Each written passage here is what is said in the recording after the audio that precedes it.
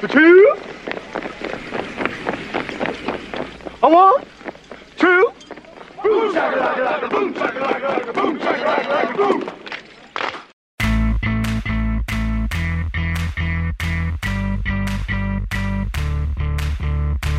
Just like last night, only better.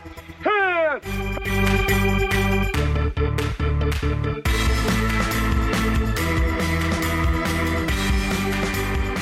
So hi, everyone, and welcome to another installment of the IMMP podcast, where you'll get your combination of nostalgia, media criticism, and misuse of parental authority. My name is Matthew Porter. With me is... Ian Porter. I'm his dad, he's my son, and I make him watch television, or in this case, movies. Yeah. I think that was a movie, yeah. Oh, that was a movie. That was okay, yeah. I'm being a little... I'm giving you a hard time at the start. That was a movie. Yes. That was... definitely a classic in terms of an example of an artist, of a specific artist's work of a movie, I'd say. Yeah, I'd say so. And seemed like a good slice or a good introduction to a person we might see show up in later stuff, I'm assuming, or... Yeah, I think we will. I think we're going to see more from that director. We're going to see more from some of those actors. And this definitely fits into that purpose of the IMMP podcast of kind of helping you figure out what happened. How did I get the way I am? And me being really curious as to what you think of it, let alone what I think of it after all this time. Oh, I've got some thoughts on this one. So we're going to be talking about a movie once again. I think this is the second movie we've done versus TV series. We did 20,000 Leagues Under the Sea. Yeah, and most of the rest of the things have been TV series. Right.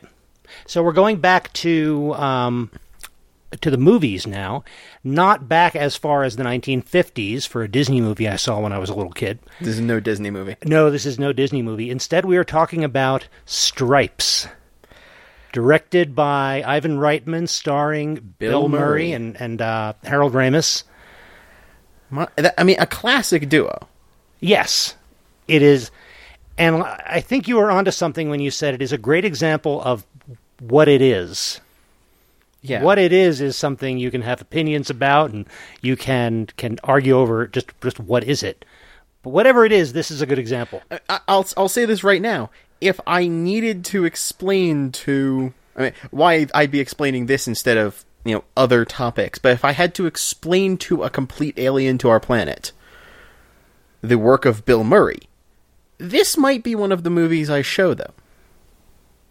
Knowing what I do know of Bill Murray's work, I might show them this before Ghostbusters because it might be a better slice of his style of film overall, while Ghostbusters had a different polish to it. It did, and interestingly, same director made Ghostbusters. Mm-hmm. And I chose Stripes because I noticed it was on Netflix. It's unfortunately, or I think unfortunately, they've taken it off Netflix now as of the 1st of this month. But I noticed it was on Netflix. I remembered it having had an impact on me when I was younger, even though I wasn't really sure I remembered what that impact was. So I said, that's exactly the kind of movie we should watch. It had an impact. But yeah, it's not... There are other movies I might have been better choices. Meatballs, which was also directed by Ivan Reitman and was Bill Murray's first feature film, if I remember right. That's a movie we're going to have to watch sometime and might have been a better first one. But still, I think Stripes stands on its own as something worth thinking about in some way. Okay. That at least lets me brace for later. But yeah, this one, I mean, just the way it starts out is very much an intro to Bill Murray and the characters he plays. Right. And it's also the first we've seen in this podcast of a certain kind of comedy from that era. And I've got to say that when I was but definitely when I was in high school, maybe starting second half of junior high, my sense of comedy, and which is different from sense of humor, I think, but my sense of comedy was very much formed by Saturday Night Live, Second City, National Lampoon when I could get my hands on it. Okay. And there were this pool of performers and writers that were kind of part of that whole comedy scene of the late 70s, really early 80s that I think I'm not alone in having my sense of comedy really being formed by that at that time. And this is a good example of a bunch of those people coming together with a low budget, a handful of stupid ideas, and making a movie that was exactly targeted for me and people like me at the time. I was 16 years old, not old enough probably to see this in the movie theater, thanks to the fact that we had recently gotten cable TV, so we had HBO, and my parents were out doing something that evening. So between that and at least one of my brothers looking to see what's on TV, we wind up sitting and watching Stripes, and just thinking it is the funniest thing in the world at the time. Oh my goodness! Because I'm trying to think of the points of reference for my own sense of comedy, not just sense of humor, but sense of comedy. Then, and I'm coming up with a very different set of references. I'm thinking some British humor stuff from when I was younger that you would show me. I'm thinking editor's notes explaining Japanese puns between the audio and the subtitles of things we'd watch. And I'm thinking later, still when I was in, middle school and high school, the early YouTube and that surprise, unexpected twist kind of stuff. It's a lot more surrealist and wordplay is my sense of comedy, and my sense of humor can vary within that and go outside of it, and I can find things. But this just hit some of that same sitcom bone. I spent some of it cowering in because it was that same kind of why stop kind of humor the entire way. Yeah, there was a fair amount of that. Although it wasn't, unlike some sitcom stuff, it wasn't the humor of the characters being embarrassed as much as the audience wondering, why aren't you embarrassed? You're being such an idiot. Absolutely. And that right there, the entire opening scene where we see Bill Murray as this taxi driver give this older lady this awful time. Now, they set up her being rude first, to some extent, kind of. Right. It's got that same, the ordinary Joes versus the rich idiots, which is the whole plot of Meatballs is based around that, and big chunks of Stripes is based around that. Mm-hmm. It's a good example of it. They set up, the rich people have to be rude idiots so that we can justify treating them the way our comedic heroes do. But there is and Bill Murray is kind of known for this sort of character then, where if someone pushes him a little, he will run miles the other direction. Like, okay, we're going to do this. I'm going to take it to 11 now as a character. And that always makes this everyman, air quotes, but it's this, I don't want to call him always likable, but I want to call him a watchable, awful everyman. Right. And when you're 16 and it feels like everybody in the world is down on you and has more money than you, it's a very attractive kind of hero character that you can sort of identify with. I wish I had the guts and the cleverness to be like this guy. Mm-hmm. But it's always a person who has, it's always this character put in this situation who will push it to the extreme. And there's like okay, you've gotten it back. Okay, you're going too far. And then there's this strange point where his character will push it all the way into wrapping around of somehow you dodged what the consequences should have been, had you stopped a few minutes back. Right. It's like you reach escape velocity of some kind when you push it far enough. Yeah, social escape velocity. That's exactly what I'm thinking. And superficially, what you're describing is a classic comedy formula. You see it all the time in Marx Brothers movies. There's the rich, rude idiots, and the Marx Brothers are in various ways the average guys. The difference is the response of the Marx Brothers was all about cleverness. It wasn't let's be, be the ruder idiots. There's a certain sense in things like Stripes where you're going to tell me that I am incompetent and no good. You haven't seen Incompetent and No Good. I'm going to be so incompetent and no good, you're not going to know what to do with me. John Ringer? What kind of a name is Ringer? Winger. Well, I'm adopted. I spent most of my life in institutions. Doesn't surprise me. You look like a typical low-life character to me. Actually, I'm a photographer. I took this job because I love people. There's nothing I enjoy more than meeting someone like yourself and getting to know you and then taking a few action photos of you while I drive. Will you stop? Turn around. Watch the road. Turn around. Stop with the pictures. Thank you so much. Aren't you going too fast? Oh, it's not the speed, really, so much. I just wish I hadn't drunk all that cough syrup this morning, you know? That's kind of the Bill Murray character reaction. Instead of, I know that I'm so much smarter than you that I'm going to run logical and linguistic rings around you so you don't know what hit you, which is more the Marx Brothers. And the Bill Murray characters can still be smart in how they understand a social situation to know which wall to push that like that. Right. But the Marx Brothers' cleverness would also be a slower drip feed. The Marx Brothers will spin you around in a room and keep making you walk into this same one thing each time. Rhythmically, the Bill Murray is just going to just put the pedal to the floor right away. Pedal to the floor and just ramp it up there fast.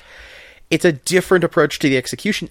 The Bill Murray character can still be clever, but it's all about the implementation there in that sense. Right, and it's that cleverness versus intelligence. Mm-hmm. They're never portraying the Bill Murray character as being classically smart or intelligent, but he's quick and clever and reads people. And that's true, I'd say, of a lot of the characters in Stripes, him mostly. But, it's a different kind of response to that rich, rude idiot foil that you see repeated over and over in comedy. And that's why I always love Ramis' characters more when I see these, because he is always the smart one. He's the smarter of the two friends who is usually fed up enough to go along with his other friend's idea. But I always relate to him more. Right. He at least is asking the question, is this really a good idea? Be it in this movie or in Ghostbusters. He eventually is convinced against his better judgment that, sure, it's a fine idea, but at least he asks the question as opposed to, come on, of course it's a good idea. Mm-hmm. Why wouldn't we do this? And he's the sort of person to say, like, oh, wait, no, this situation we're in is better than the one we were in before. I will do better here. Let's stay here. While the Bill Murray character keeps attempting to run further. Right. So there's always that point where, like, suddenly one of them's pulling on the brakes to make a conflict in between this buddy pair. Right. Bill Murray's character, Winger, is, from the moment he enlists in the army, it's clear he doesn't want to be there, doesn't want to follow any rules, and is just looking to see how much he can get away with before he gets kicked out. Whereas Harold Ramis's character is, I think, sincerely asking at some point, do you think I'm officer material? He's realizing, I could do okay here if I knuckle down, if I pay attention and don't get distracted by this guy. I mean, we see Ramis's character try to run this English class, and he's saying he's new. He's saying that, this is his first time, and he has enough personality to keep the group at attention to him, even if they don't understand the English he's saying. And we see him gather them all up with a single thing to get them all behind it. But he's not great at planning out what we're going to do to teach you English. Okay, that's really very good. I'd like to try it just one more time, and then we'll call it a day. I met her on a Monday, and my heart stood still. Somebody told me that her name was Jill. Okay, great. All right, I'll see you next week. We'll learn some new tunes. We'll have a great time. Bye-bye. He's got the charisma to get a group of people to follow him, but a higher up to give him orders down to pass on. He fits that structure quite well. Yeah, he's a little more the chaotic good in that he's not going to come up with rules. He'll follow them when they're available and they seem to make sense. But he's generally trying to do something worthwhile, whether it be teaching or in the army, versus the chaotic neutral of Bill Murray's character, which is, I don't care about any of this, and breaking rules for the sake of breaking rules is a good in its own. Yeah. I always find his character more likable, and I don't know if I'm supposed to. You know, I think that they put this kind of pairing together because they know that's going to reach more people. Some people are going to... More people who are going to this movie or the target audience are going to identify with Bill Murray's character and want to be the cleverer than he has a right to be, smoother and more attractive than he has a right to be, etc. character. But there are going to be some people who are going to identify more with the clever guy having fun with a weird situation, or the intelligent guy having fun with a weird situation, like the Harold Ramis character. And it's, in terms of the plot and the story, it's there's not a lot of subtlety here. It's these two guys with dead-end jobs and either no girlfriend or recently departed girlfriend decide, what the heck, we have nothing else going on. They see a commercial on TV, they go and enlist in the army. I can summarize the movie in one continuous sentence. Guy has problems in New York, followed by army, followed by female nudity, then more army stuff, and then a Winnebago road trip. That's this movie. That's about right. Yeah, that's a pretty good summary. And I can summarize it one layer more. Sure. Welcome to the army. We're here for the ladies. It's kind of the way the entire movie approaches it. Yeah, there was a bit more of the nudity, and there was no. It's not like there was any on-screen sex per se, but there was more partial frontal female nudity than I recalled. I'm sure it made an impression on me when I was 16, but I was going to say, based on when you're saying you originally saw this, yeah. It's funny. It was all done for the comedy, though. It never really saw itself as a very sexy movie. I don't think. No. If they set up the comedic scenes they made with a first shot followed by what they showed, followed by the comedic moment, I would agree. But there was enough instances where it was just into the shot of female nudity, followed by comedy in response to it, that you couldn't tell at first that was supposed to be set up for a comedic bit. You'd have to step back another layer to check the meta of the entire story. There were times it felt more blindsiding, I thought. Yeah, I mean, there were briefer scenes that were kind of just like, oh, I wasn't expecting that to suddenly be on screen. Where people are just kind of are being nude.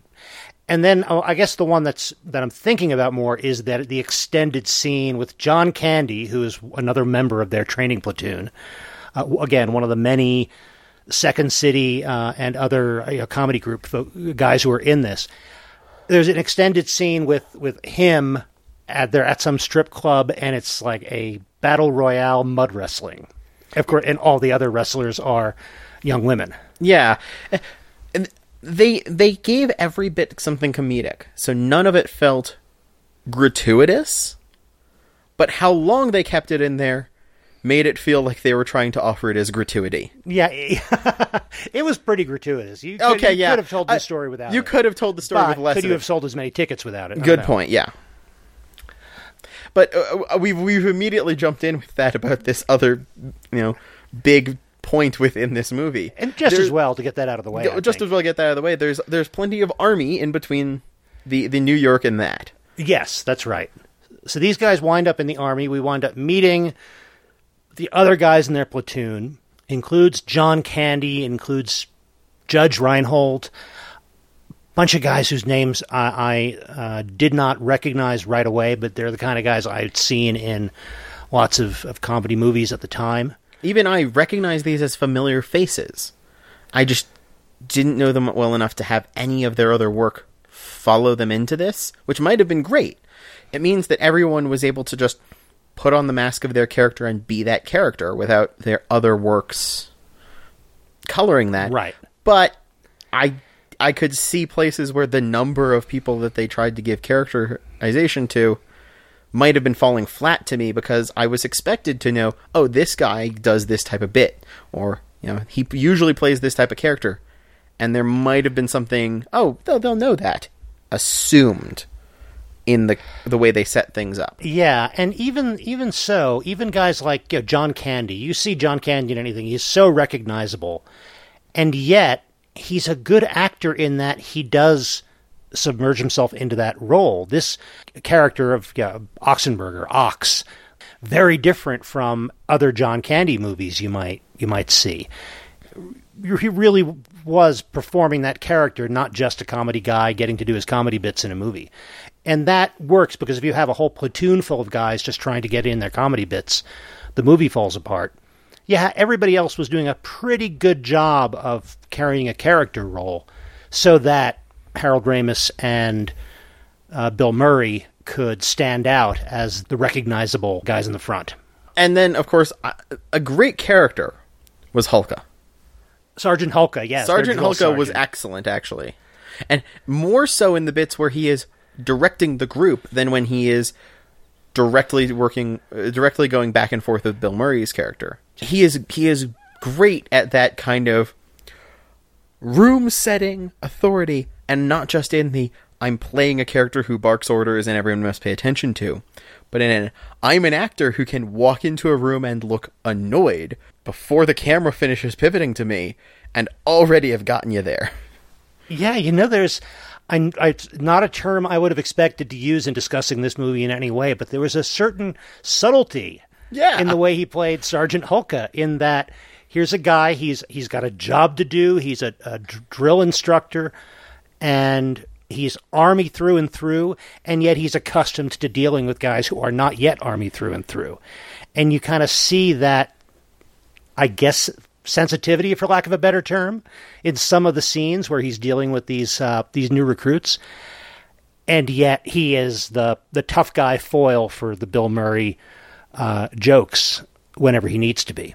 And in the scene where I was just saying how he has so much more presence when he's not working alongside Bill Murray, but him and Bill Murray's character going off to the side and the fist fight moment. Right, yeah. That felt so much more like a drama. Time you and me had a private talk, Winger. Step into my office. Getting the idea, Winger, that you don't like me. Maybe I just don't know you well enough yet, Sarge. What do you say? Let's cut out the bull between you and me, huh? Let's. I think you're a punk. I've been in this army 28 years. I've seen your kind come and go. You think you know something about everything, don't you? Well, let me tell you something, mister. You don't know a damn thing about soldiering. Oh, it's real tough stuff, Sarge. Especially that marching in a straight line business. I ain't talking about that crap.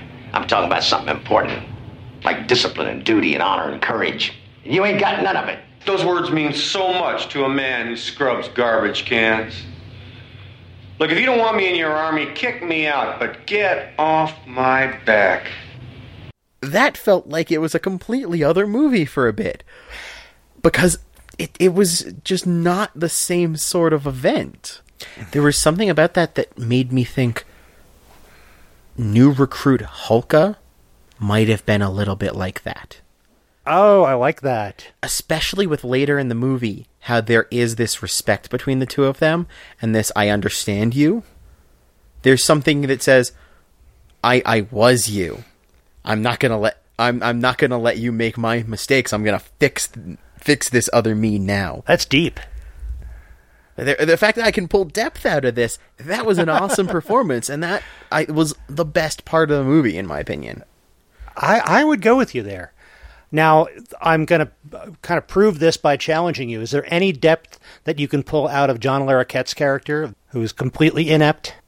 A depth as in you'd have to dig a pretty deep hole for him to stand in. He's a very tall man, but I don't have a lot beyond that. He is intentionally a wet noodle of a character Right. in order to facilitate some of the ridiculousness that goes on. I mean, only a superior officer like that would allow this platoon to continue on after Hulka gets blown up. And Yeah. they kind of have to use the fact that he's incompetent to allow things to move on to the next act of the story. Yeah, if Hulka is the tough, determined obstacle in that they have to deal with him or impress him in some way, John Larroquette's character is really the foil plot-wise. I don't know if he's a rich kid, but he looks like he must have come from the rich kid camp in Meatballs. And he doesn't know how to do his job, but he insists on giving orders and having them followed to the letter immediately. See grenade scene. Right? Yeah, see, fumbling around with things on his desk, pulls a pin on a grenade. Hands it to an assistant, who then has to run outside and yell grenade, and we hear an explosion.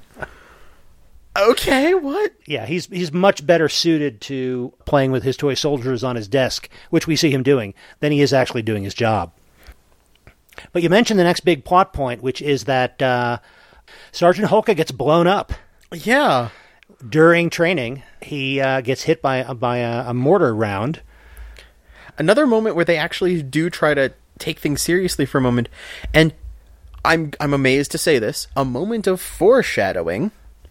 The first person to run over to Hulka is Bill Murray's character. That's right. Taking care of him, making sure they get help. Which I wasn't expecting foreshadowing. And it feels like that scene and the fist fight in the shower room are from a serious war movie that somehow was spliced into this Bill Murray comedy somewhere. That scene, though, is a pivot. Because that's the scene that suddenly gives everyone else this free rein, and that's sort of the ball that gets them to the later bits. Now, maybe it's because the incompetent is, and I'm sure he has a name, but that's all I keep thinking of him as. Maybe it's because the incompetent is running this training program. Nobody seems to notice that there's this platoon that no longer has a drill sergeant. So the first thing they do after Sergeant Hulka is blown up is they go out on the town and they go to this strip bar with the mud wrestling and all. And they're telling themselves it's what Sergeant Hulka would have wanted us to do. We're kind of out here for him. I have expected full body cast Sergeant Hulka to waddle his way in and start kicking all their butts. That seemed like the sort of comedy moment they were setting up for, and they just kept him out of it for a longer while. If this were closer to the end of the movie, that's exactly what would have happened. We kind of get that moment, sort of, eventually. But they wind up in their fight breaks out across the entire bar. Military police are called to arrest them. And this is part of the introduction of the girls, right? So there are these two young, pretty MPs who were getting the guys onto the bus when they were first recruits headed for the training camp. And they apparently are the MPs on patrol at this camp. The other guys get picked up by local police, but this gives Bill Murray and Harold Ramis's characters a chance to essentially go off or be taken away by these two MPs they were hitting it off with earlier. And they go and have a little fling. Our main characters can't have repercussions for their actions if they're dating the law. Yeah, that is convenient. That's one of the things that keeps them out of either being kicked out or out of the stockade, is the fact that they have sympathetic MPs at the camp. And there's the whole the upper brass won't be here until 2 days, so this house is abandoned. We're just doing a tour to make sure the place is okay, and everyone runs off to rooms. Yes, and we get to see a little bit more of the personalities of our two lead characters, in that Harold Ramis is, I think, a little more thoughtful about all this. Yeah. And is kind of paired up with the more thoughtful-seeming MP. And Bill Murray's character is more of the, I'm silly and goofy, but I'm still somehow kind of likable, aren't I? And these two actresses do a fine job of actually selling that better than it has a right to be. Who's your friend? Who's your buddy?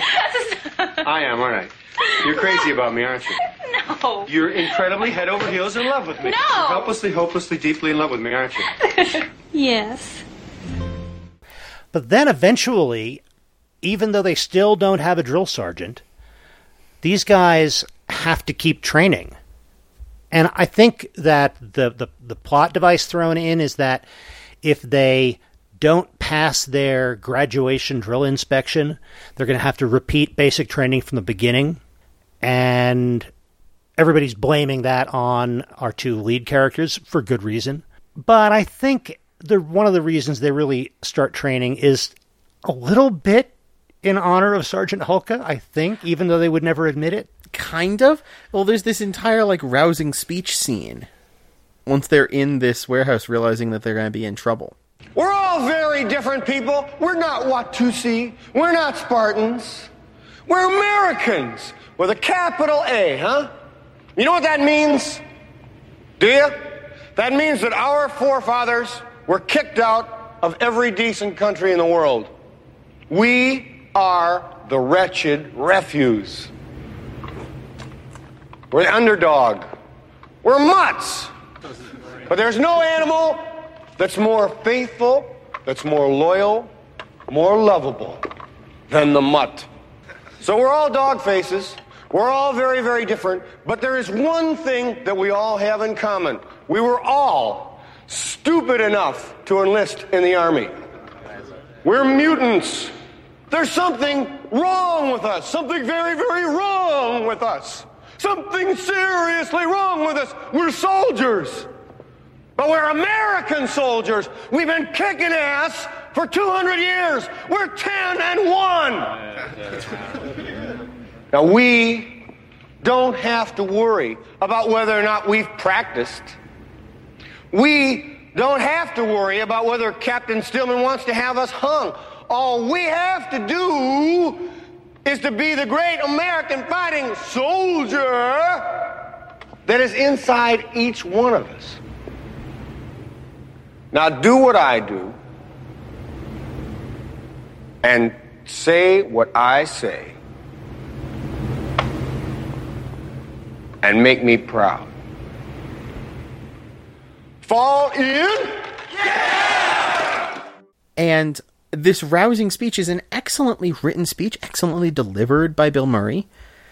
But the pacing got so weird around this moment that I've got it in my notes as, okay, this is either excellent writing because it is saying these two goofballs were still paying attention to the things Hulka did teach them and rallying everyone else because they were paying attention, and it's a don't dismiss them for their personality piece of the story, or this is remarkably lazy or remarkably incongruous because it's a we can be great at getting girls and armying.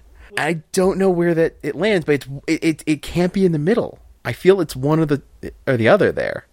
It was a kind of speech that this movie absolutely had to have, and to some extent we're suffering from the fact that we're seeing a lot of movies from this era out of order, but it was such an established trope at this point. You see the same kind of speech in National Lampoon's Animal House, the same kind of speech in Meatballs. The wacky, undisciplined guy actually has a little speech he can give that gets everybody going and gets them inspired and makes them actually get the work done.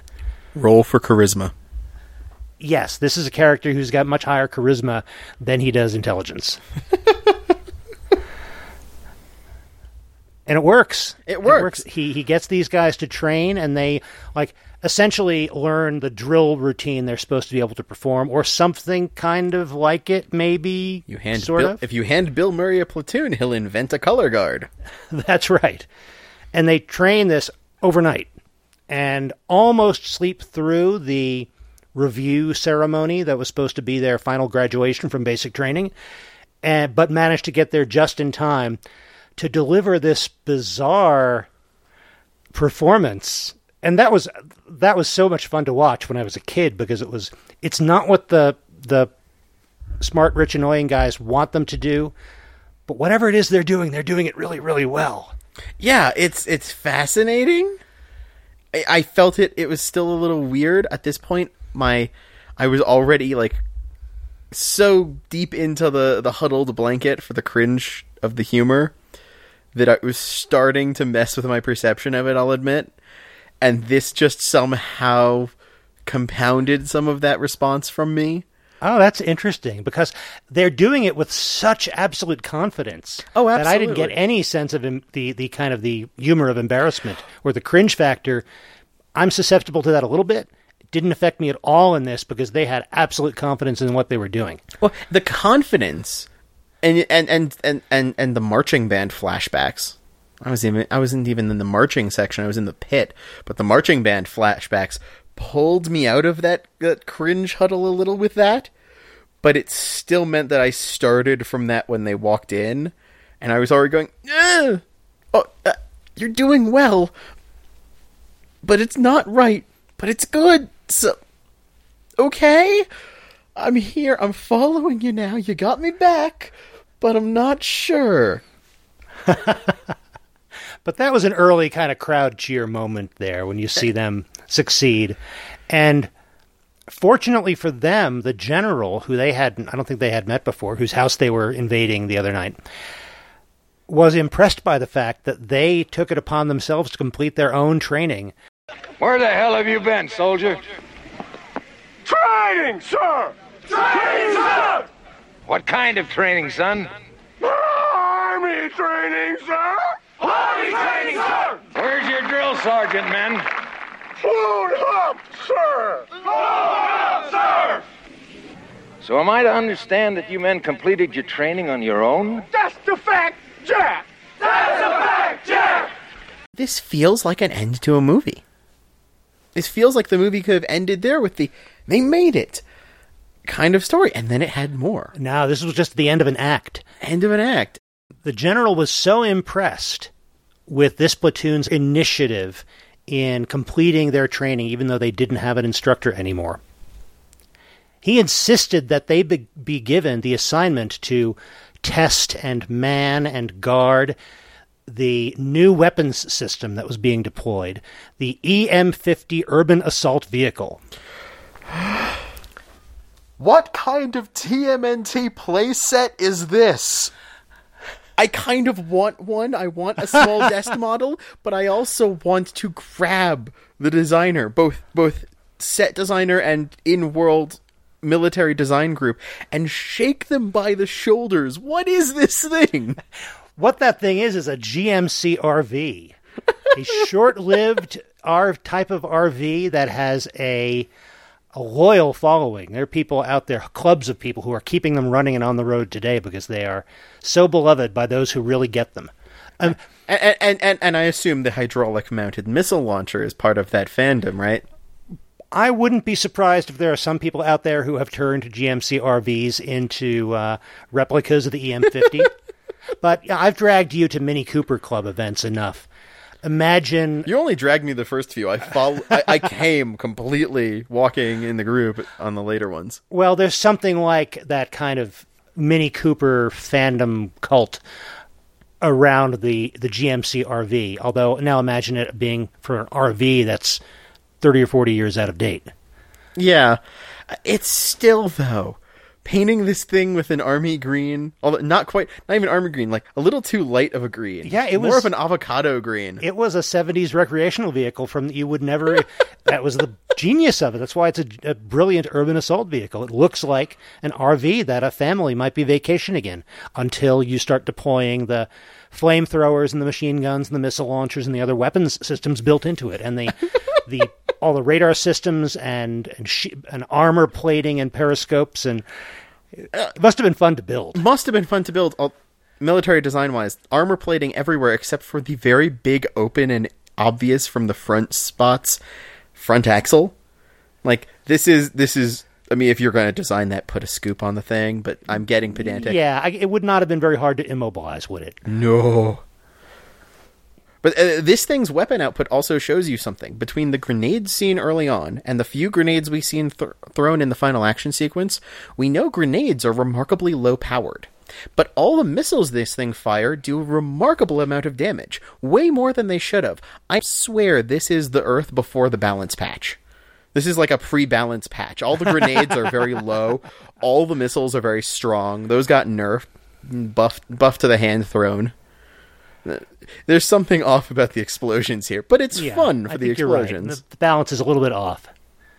And we do get to see the EM-50 in combat operations because while they're being tasked to guard it, do our two heroes decide just to follow orders and guard the thing? Of course not. They decide to go on a road trip. They decide to pick up the MPs that they're in love with and go off to a hotel in Germany somewhere. Which they do. They have a nice couple of days, apparently. Meanwhile, the lieutenant finds out that the EM-50 is gone and mounts this covert operation to try to get it back. They drive it into hostile enemy territory. Well, they don't... No, they don't drive it to there first. They drive it... They go to their hotel in West Germany. Oh, yeah. But the rest of the platoon is dressed in civilian clothes, loaded into a truck to go after this. They wind up making a wrong turn and going into Czechoslovakia. Yeah. And Sergeant Hulka is with them because, by the way, when they all got to Europe, where they were doing all the work with the EM-50, Hulka comes back to lead their operation, and they're trying to make sure they don't think that they got away with something just because they managed to somehow pass basic training. He's in charge again. And yet he recognizes that everything the lieutenant is doing is crazy and jumps out of the truck before they crash through the border into Czechoslovakia and are taken prisoner. And he doesn't just jump out. He has, like, this full kit with him. Like, he goes absolutely Metal Gear Solid character here. Almost get the impression he's kind of happy to be out in combat again. Oh, absolutely. This is a I get to relive what I was always here to do kind of. So we end up with our heroes and the MPs finishing their lovely weekend. Sergeant Hulka behind enemy lines in Czechoslovakia, and everybody else in the platoon prisoners. And being accused of being spies, which, well, yeah, they're army personnel in civilian clothes on enemy territory. Yeah, not good. Yeah, and so receiving the message, the MPs and our two brave heroes, I guess we'll go with that, get Hulka's message over the radio that this has happened. Right. Fortunately, they figured... That's one thing we saw. Harold Ramis's character actually spent time reading all the manuals for the EM-50. That was around the time he was asking, do you think I'm officer material? Well, the fact that you're actually doing part of your job by reading the manuals for this thing tells me yes. Yeah. So he knew how to operate the radios and everything. So but they get this message, they decode it, and then it's like, oh goodness, they're in Czechoslovakia. We've got a heavily armored recreational vehicle. Let's save them. Right. And there again, Harold Ramis is saying, this may not be really a great idea. And Bill Murray is saying, well, of course, it's going to be easy. What's the problem? I forget the line, but he has this entire little line of like about what Czechoslovakia is compared to... Yeah, it's Czechoslovakia. It's like invading Wisconsin. That was it. Like, yeah, I got my ass kicked in Wisconsin one time. That was the moment. Okay, that was my biggest laugh in the actual film. Was that moment? That was a great line. Mm-hmm. But yeah, welcome to Bill Murray reignites the embers of the Cold War. Oh, the Cold War was still in full swing then. Oh no. Yeah, but this feels like Bill Murray is attempting to ignite it into a full-blown warm war. Yeah, in terms of the amount of firepower and reckless endangerment that is then like the cavalry charge in to save their buddies. Yeah, I think thinking about it, there was a fair amount of that in the 80s where, yeah, this movie did include various acts of war that would have led to armed hostilities and untold suffering. Like, there's this movie, there's Top Gun, but we'll just kind of ignore that for now because we got a cool story to tell. But yeah, they drive the EM-50 through the border, the same Literally? border. What's that? Literally. Yes, literally. They're still reassembling the border barricades from when the truck drove through, when the EM-50 drives through. Oh, and by the way, I think the Czechoslovakian army is comprised of other Second City comedy troupe players. Oh, okay. And they get in, they get the platoon into the EM-50, and they fight their way back out using all the EM-50's weapons systems and missiles and rocket launchers and whatnot. And this is really when the full accessories to the playset kind of get shown as panels pop down and reveal more missile launchers than you'd expect to fit in this thing. Yeah, I don't know how this thing is multidimensional in a way that it shouldn't be, for it to have that much like actuators to pop these segments out. And it's one thing to be able to fit the weapons in there. It's another thing to be able to fit as many rounds of ordnance as we see them fire. Yeah. Where it's all being kept. The entire like drop windscreen metal plating, which moves very slowly when it's deployed, yet the glass doesn't break. And then the periscope for driving up top. This is toyetic. This is so toyetic. It is. And the two MPs, they show themselves to be very capable around advanced weapon systems. They're the most competent people in the entire movie, with the possible exception of Hulka, so it makes sense to me. It does make me wonder what damage could have been done with this device in the hands of someone like Hulka, though. You get someone with that... although at the same time, Hulka would have seemed more happy with his small kit and like a better pistol. Right, and Hulka was the one person who saw what they were getting into and was trying to stop it. He's, I think, enough of a soldier not to want to start a war if I can avoid it. Yeah. And remarkably, for all of the flames and bombs and missiles and gunfire and all that, nobody seems to get hurt in this entire battle, except for the platoon having gotten punched up pretty good during the interrogation. And a couple of Czechoslovakian soldiers knocked out, either so that they're not guarding a door, or so that someone can steal their uniform. Yeah, we do get some of that kind of people knocked conveniently unconscious. Or we have to have a great scene, of course, of a missile blowing up a wooden guard tower while the guard is conveniently jumping out of it. So it was probably no fatalities and minimal injuries in this whole conflict. But plenty of property destruction and plenty of evidence left behind of the fact that they were, in fact, foreign agents. I guess so. I guess certainly enough. I mean, you're driving around in a GMC RV. It's not like this was built in the Eastern Bloc. But yeah, in the end, they get the whole platoon out. They pick up Sergeant Hulka on the way out, and he grabs onto them. Yes, they don't he even jumps remember to do onto that. the top. He's clinging to the top of it as they drive away. He is a badass. Oh yeah, He's the coolest guy in here. Give me my Hulka. Yeah, well, let's get to that after. Like, I don't want to spoil stuff. But yeah, and in the end, everybody's a hero. Now, I guess John Larroquette's character is, as was threatened, posted to some weather station in northern Alaska. But Hulka retire. We get like newspaper clips and things. Hulka retires to open his Hulka Burger restaurant chain. Okay, I've got listings here. Hulka Burger. Okay, then. We've got one of the MPs doing an interview in Centerfold, I think, for Penthouse.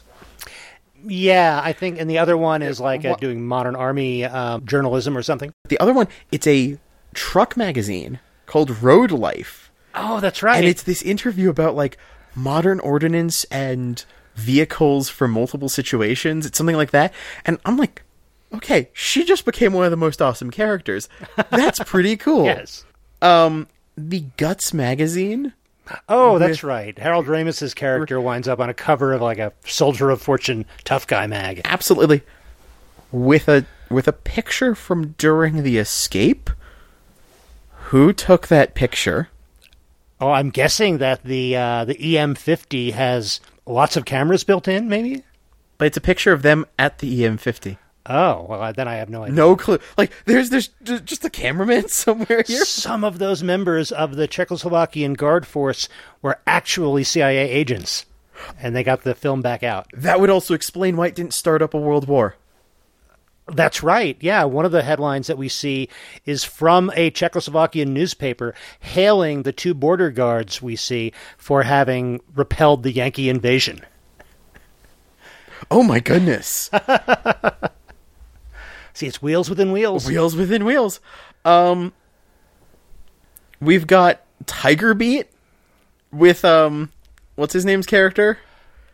Oh, Ox? John Candy's character was on the cover of Tiger Beat magazine. Yeah. And finally, we've got Newsworld with Bill Murray's character. Right. Wondering if the Army can survive, I think. Yeah. Which, can the Army survive? Comments and such, I mean, definitely made me think this is the darkest timeline where Bill Murray started World War III. But we've just kind of proven that maybe there was other forces that kept that at bay. Oh, I do have one big thing I was annoyed about at that ending scene. Why'd they have an Air Force plane? I wondered that as well. Okay, we both noticed it. They would have been on an Army transport plane. There's plenty of Army transports, but this is obviously like, oh, it's a plane, so that means it's Air Force, right? No. Also might have been what, like, National Guard unit could they get some help from on that particular day of shooting? Yeah, probably. But still, it's like, why are they getting have an Air Force plane? Newspapers, okay, what? That ending was very, very compact, but interesting. I had to rewind a couple times to catch all those clips and figure out what it is, but it does give a where'd they all go from here, which is nice. And which, again, was kind of a trope at that point for this kind of movie. Starting with, I'd say, Animal House. But yeah, so you see, it actually did have a story arc. I could probably force it into a 3-act structure. It was a fairly straightforward, properly assembled screenplay. But it was all a very thin framework on which to hang a collection of a very certain kind of joke that was really popular at the time. Mm-hmm. And in some ways, it feels like the 3 blocks of it were very different material. We've got a man tries to turn his life around by joining the Army first block. We've got a female nudity-centric middle block. And then we've got an action movie rescue third block that have kind of a strip to connect them in between. It felt a little disconnected to me. Yeah, I think you're selling that middle act a little bit short, in that there was all the training stuff. There was setting up the components that we needed in the third act. Yeah. There was the saga of Winger versus Hulka. There was, although the Winger versus Hulka kind of started earlier on in the beginning. That's where it... Oh, okay, you're thinking of like that act change being around when Hulka gets blown up. Yeah. Okay, yeah. That's around when that act change, I think, happened, and that's when most of that other content pops up in this. Right. Yeah. And if it started that earlier in the movie, I know it was coming, they would have made a comment of it. If they kept that running through, it was at least a theme. The fact that it was isolated to that segment almost made it, like that middle section, almost made it feel out of place. Yeah, I guess I just find their final successful training and their drill routine sufficiently cool and inspiring that it, in my mind, it takes up a bigger chunk of that part of the movie than it probably really does. Okay. So I think this means we're kind of leading into our final judgments here. I think so. I think it's time for questions, and our first question for TV shows is always binge or no binge. Did we ever decide what that should be for movies? Is it just, should you watch it? Is it buy or no buy? It might be a buy or no buy. Yeah, I guess so. So what do you think? I'll let you take the first. Should people go out of their way to watch this is ultimately the question. No buy. No? No. I'm not a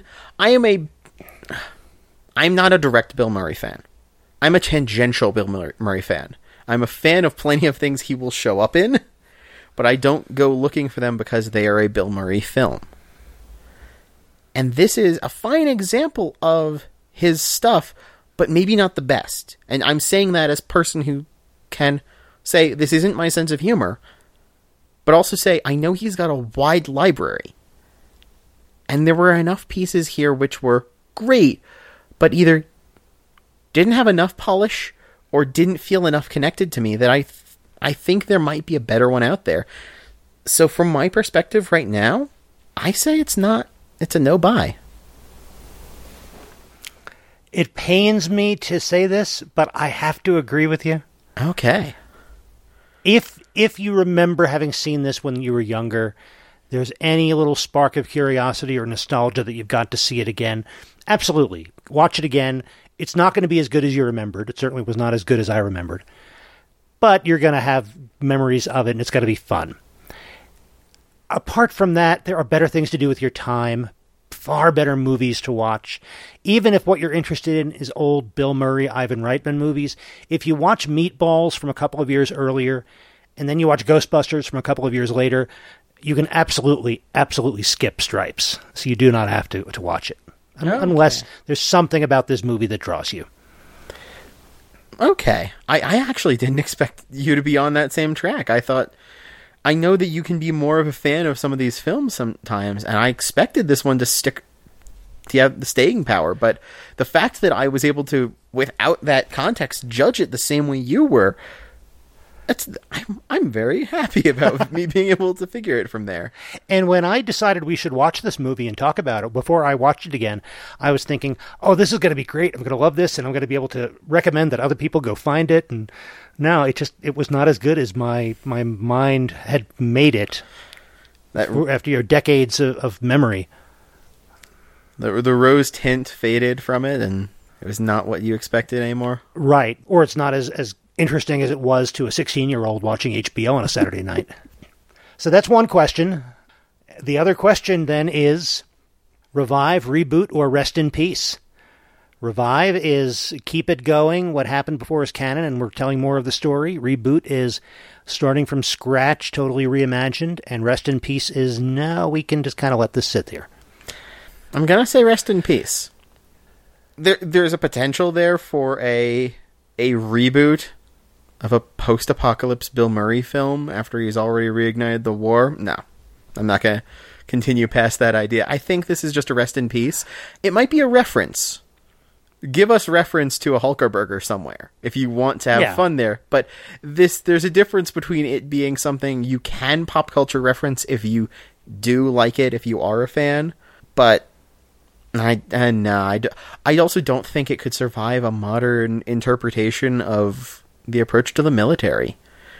The view that people have and the way you show a film with military aspect now has shifted in such a way. I don't know if this movie would even be able to survive the adaptation to a modern interpretation. This particular movie, probably not. And I agree with you. Rest in peace.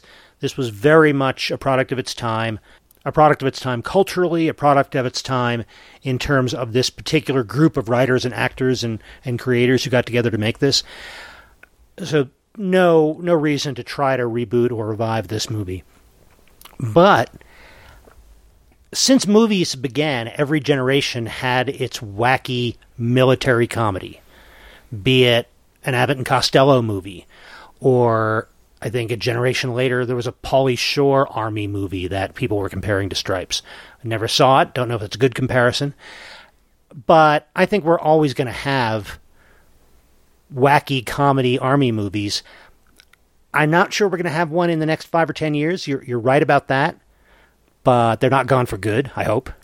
They might not be gone for good, but there's still so much more wrapped up right now that we're not going to see anything even like this for a while. And when it does come back, how it will approach things is going to be different. Yeah, you're probably right. We're more likely to see a comedy about a person without it being a comedy about the military in the same way. If you get my difference there. Yeah. If we are to see something try to break into that vault once again and open up that trove of humor that has been locked away for right now. And that makes it a very, very interesting question too. What is the next? I'm totally confident there will be a next wacky Army-centered comedy. What will it be like? How will it be different from an Abbott and Costello movie or Bill Murray movie? So I kind of look forward to seeing what comes next, but I know it's going to happen. We might be more likely to see something more along the lines of a comedic Black Mirror, of an army that is out of a job when all the robot army soldiers take over the things, and it's about the people and what they do now, before we see something where they're still in the army doing something. Oh, it did. And I'm just thinking off the top of my head, how could you go back to this? And I'm getting off our original track of the movie, but it's a different film then. Well, that's interesting. That's kind of a Philip K. Dick, Joseph Heller collaboration you're sort of describing there. And that's, especially you go to things like Joseph Heller and Catch-22, that's a different kind of military comedy. It's very dark, very cynical, as opposed to wacky. Mm-hmm. But yeah, we're always going to have those as well. You want to tie it back into this, though? I could imagine in a movie like that, Bill Murray voicing the robots. That works. Well, I think that wraps us up then for Stripes. We've got our determinations about whether you should watch this and what else should be done with it. Thanks, as always, for listening. We appreciate your downloading. Check out our show notes if you are interested in buying copies of any of the things we talk about, or you're interested in links to any of the stuff we discuss. And also online. Ian, where can people find you? You can find me on Twitter at itemcrafting, or online at itemcrafting.com. And you can find me on Twitter at @byMatthewPorter, 2 T's in Matthew. Or you can find me online at MatthewFPorter.com, and that'll link you to whatever else I'm doing online. And we'd love to hear from you. Yeah, the podcast itself you can always find at immproject.com, and that will include all of our back episodes, as well as a page where you can contact us. You can also reach us via Twitter at IMMPcast. So thanks again. We'll be back in a couple of weeks with something else for me to make Ian watch and talk about. And remember, go find something new to watch.